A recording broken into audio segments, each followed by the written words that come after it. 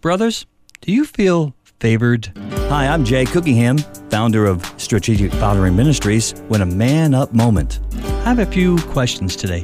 They may be a little difficult to think about, but they are important to ponder. If someone said to you, "You look just like your father," what does that do to you? What does that do to your heart? And if you can hear any words today, any words that would change your perspective, your outlook, your walk, what would those words be? What words do you wish were spoken over you today? I believe with all my heart the Father does want to speak a word over us today, and that word is favor. According to the dictionary, favor is approval, merciful kindness, or goodwill. And ultimate favor comes from the greatest heart that there is, Father God's. In Psalm 5:12 we read, "For you bless the righteous, O Lord. You cover him with favor as with a shield." This is what Father's favor does to a human heart. It redeems it. His favor, His approval sets it free. Father's favor pulls out a human heart and plants a stamp of endorsement on it.